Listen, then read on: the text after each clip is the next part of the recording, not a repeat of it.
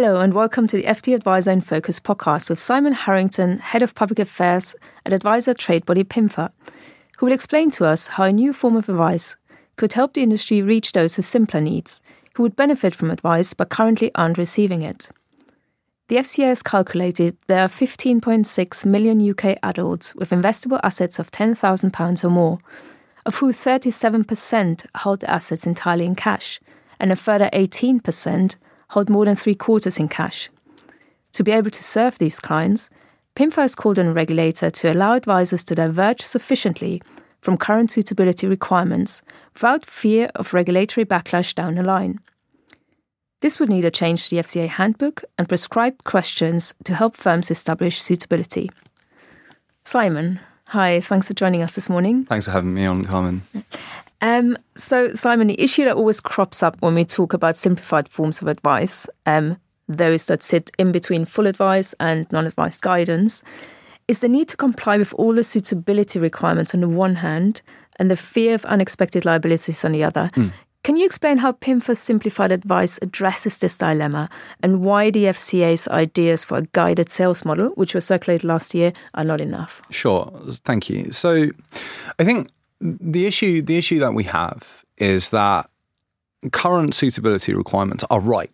Okay, so I think we should, before we go further, we should set out that we do not think that there is scope to water down what is currently full fat advice, because ultimately holistic advice is geared towards the individual sort of receiving the best possible outcome and taking full account of the suitability of their needs and finding products that sort of match them.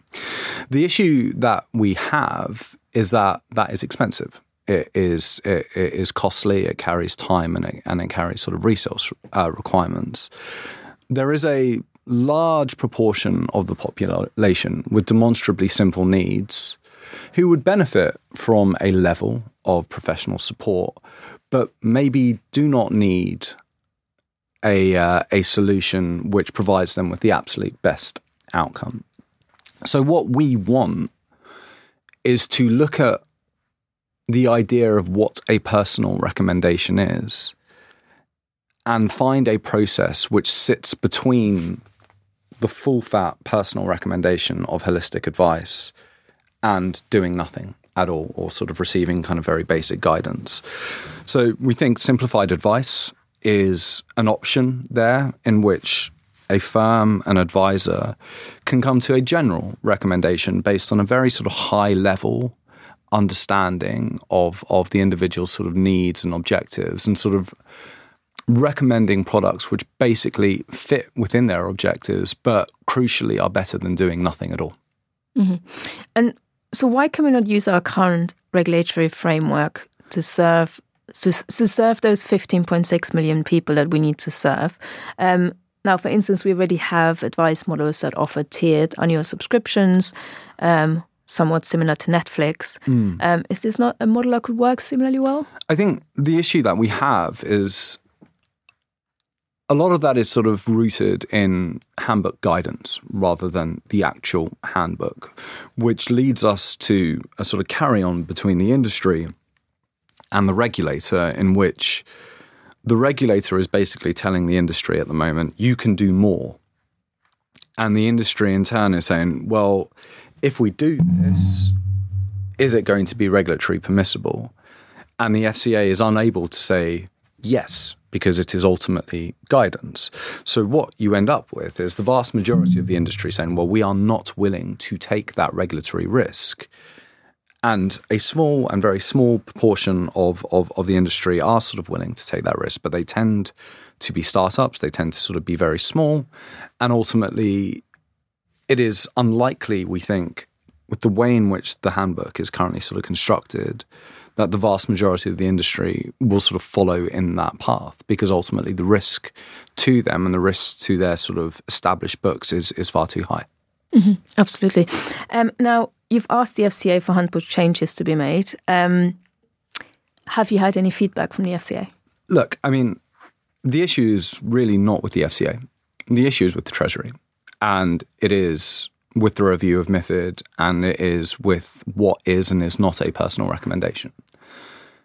what we need is a review of that within MiFID, and ultimately what we need for that is resource, and we don't have resource at the moment. The Treasury are alive to the issue, the FCA are alive to the issue, but there are current resource constraints, and one of the things that we'll be doing when the new Prime Minister is in place, whoever they are, is to be asking them to specifically look at this issue, because it is an issue. It is an issue not just for the accumulation of wealth, it's an issue for the decumulation of it as well. We live in a society where pension freedoms are prevalent, and you have hundreds of thousands of people retiring every year with no form of professional support.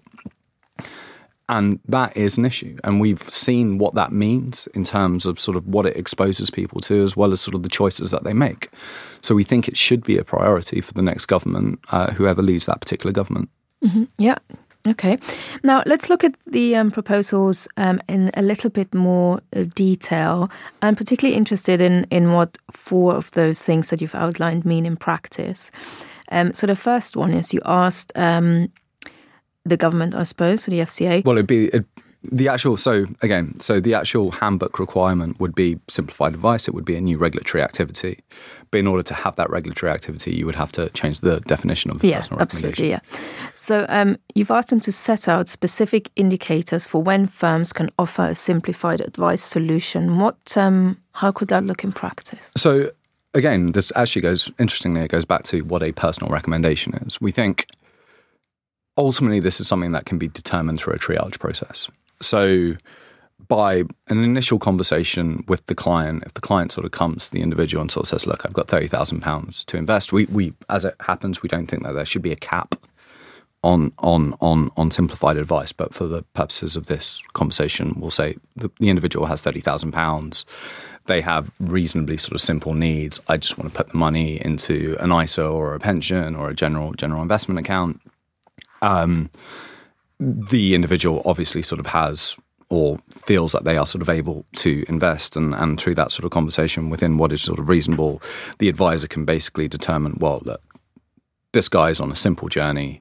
As a result, I think they would benefit from simplified advice. And as a result, they could then sort of say, based on the very, very high level knowledge that I have of you, we're going to go through a simplified advice process rather than a holistic advice process. So I'm basically just going to make it easier for you to buy something with the benefit of sort of the confidence that I confer onto you as an advisor of sort of knowing what I am doing. Mm-hmm. Also, you want the FCA at the end of the day to allow firms to diverge sufficiently from existing suitability requirements when they provide this simplified advice. Yeah. What exactly? Again, so current suitability requirements basically mean that the individual in question has to receive the most suitable, the best outcome. Again, this is based on what a personal recommendation is. If the advisor feels confident that they can arrive at a general recommendation, for example, so based on a broad sort of understanding of, your income, your levels of debt, your outgoings, a very, very, very high level fact find. Again, these are something I know you're about to get onto it based on the bullet points, but a very, very high level fact find as set out by the FCA, which basically says, look, you have to exist within these specific tramlines. That to us is a sort of very kind of different level of suitability than is currently sort of required by firms. Mm-hmm. And this is not something that advisors can currently do. Well, again, so the FCA's argument is that they can, and we accept that to an extent because there is handbook guidance around sort of streamlined guidance. The issue that you have with it is that there is very little appetite for firms to do so, because by doing so is a risk, right? It is a risk. So again, if you speak to the FCA about it, they'll say, well, look at all these startups who are sort of doing it. Our argument in return is, well, of course startups are doing it, because if they fail, it doesn't matter, right? That is the risk of being a startup. You can do something new, and ultimately, if it doesn't work out, you just sort of close your doors and you go sort of somewhere else. But we have to think about what the 15,000 other firms which exist in the market, who maybe don't have that level of risk tolerance. And as a result, we considered that there needs to be a new regulatory requirement for them to sort of undertake that. And this brings me on to the next kind of point, which is that you're asking the FCA to adapt its handbook to provide firms with the certainty that they can do these kind of things. So what that means is literally you want a paragraph in the handbook. We want a paragraph in the handbook, a new regulatory activity. This is simplified advice. This is how you do it. And as a result, firms can refer back to that. And then, of course, to go with this, you want a specific set of prescribed questions, which will then enable firms to establish this kind of base level of suitability information. Yes. To recommend a set of products. Is that a set of specific products that are clearly defined as well? So I think from our perspective, we think it makes sense for it to be confined to an ISA, a pension, a general investment account, and maybe that's it for now, because the more you expand it, the more you sort of find yourself in the situation sort of saying, well, you know, what's the difference? It does need to be distinct. It does need to be regulatorily distinct. And as a result, we think that sort of very restricted product set is probably right. But again, it's something that we understand it's something that could only be done through consultation.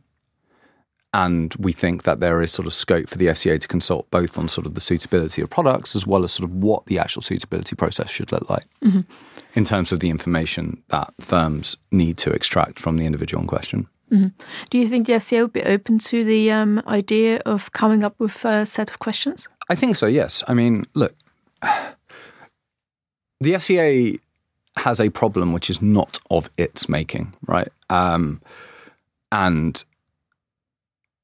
we should be very aware of that because it basically set it out in the consumer investment market. We have too many people who are either sort of wholly or sort of partially invested in cash. The FCA would like fewer people to be wholly or partly invested in cash. Anything that can expose individuals to an element of controlled investment risk and reduce the risk that they are currently sort of very, very exposed to, i.e. this sort of the risk of inflation, etc., is something that I think that they would ultimately sort of welcome and is ultimately sort of part of the aims and objectives of the consumer investment strategy that they set out in 2020. Okay, well, let's look at some of the responses we've had from the industry already on this. So Derek Bradley from Panacea Advisor has said the problem with delivering any form of financial advice is ensuring that the client actually understands the advice given. To make your simplified advice work, he said, products will need to be certified as fit for the simplified purpose they're being designed and recommended for, and the provider whose products are being recommended should be responsible for assessing that it fits. Clients should be required to confirm they understand the product and its suitability, and advisors should effectively be off the hook if things go wrong. Now, this does touch on some of the stuff that's in this consumer duty as well.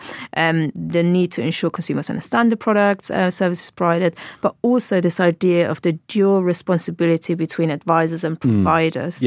Now, what do you make of this in relation? So I think he's right. Again, I think it is ultimately something which is solved by the existence of the consumer duty, right? So in creating your distribution strategy, the advisor will be able to look at a subset of products from a product manufacturer and say, right, these are part of my distribution strategy for simplified advice products. The manufacturer of those products will be able to do exactly the same thing.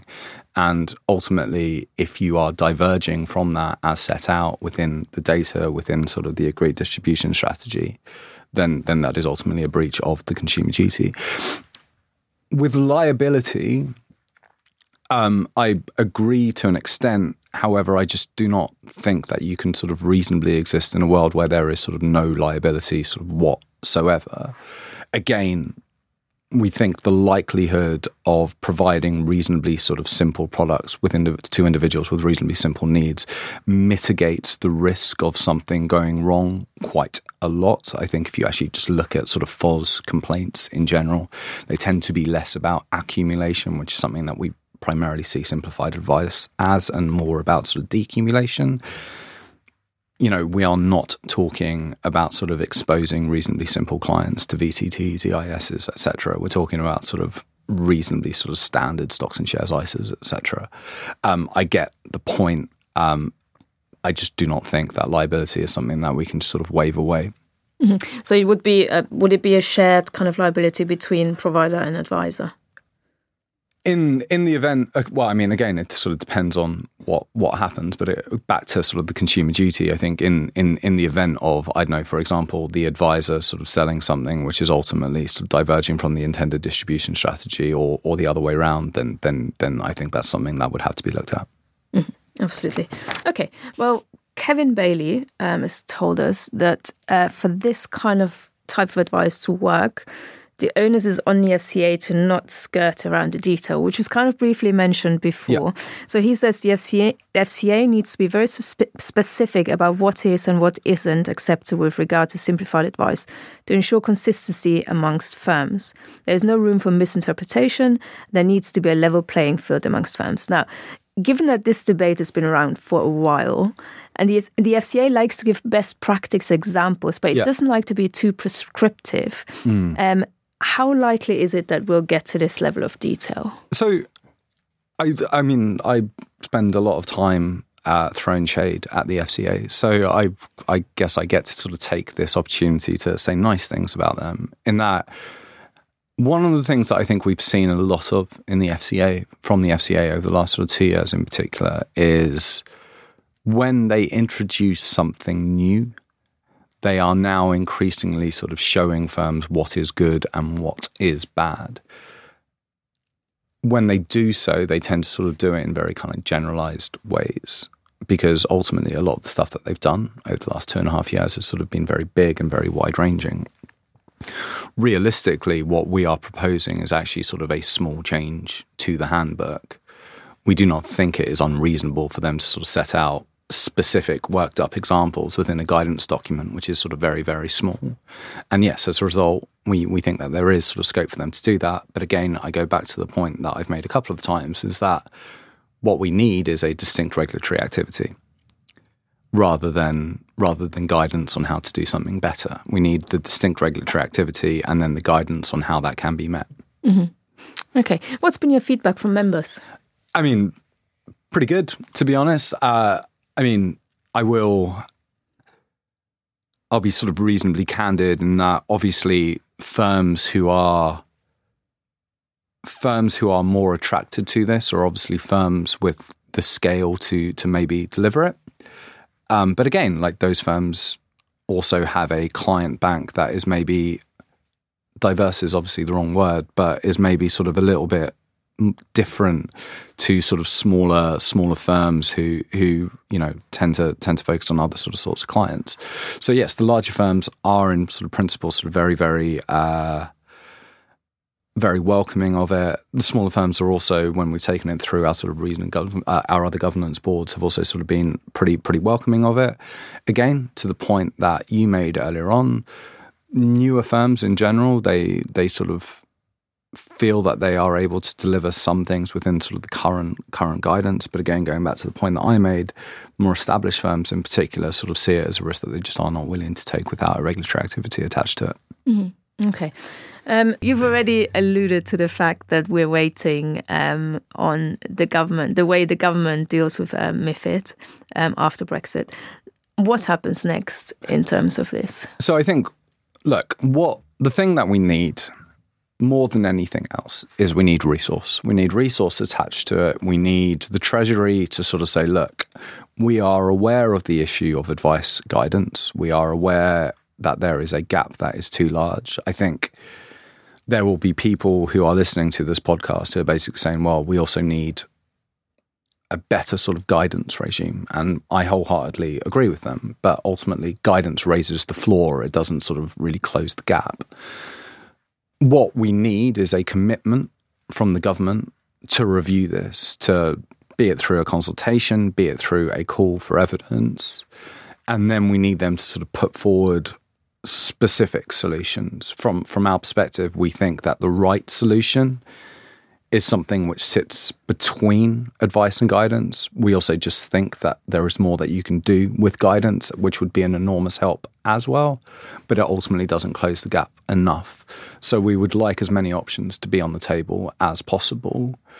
What we cannot do, which is what we have done, is spend the next sort of 3-4 years sort of bemoaning the fact that the advice and guidance boundary is sort of not distinct and clear enough, and we need to sort of look at it again whilst the Treasury does something else. We need the Treasury to sort of look at this with an element of priority attached to it and sort of take it forward from there. Great.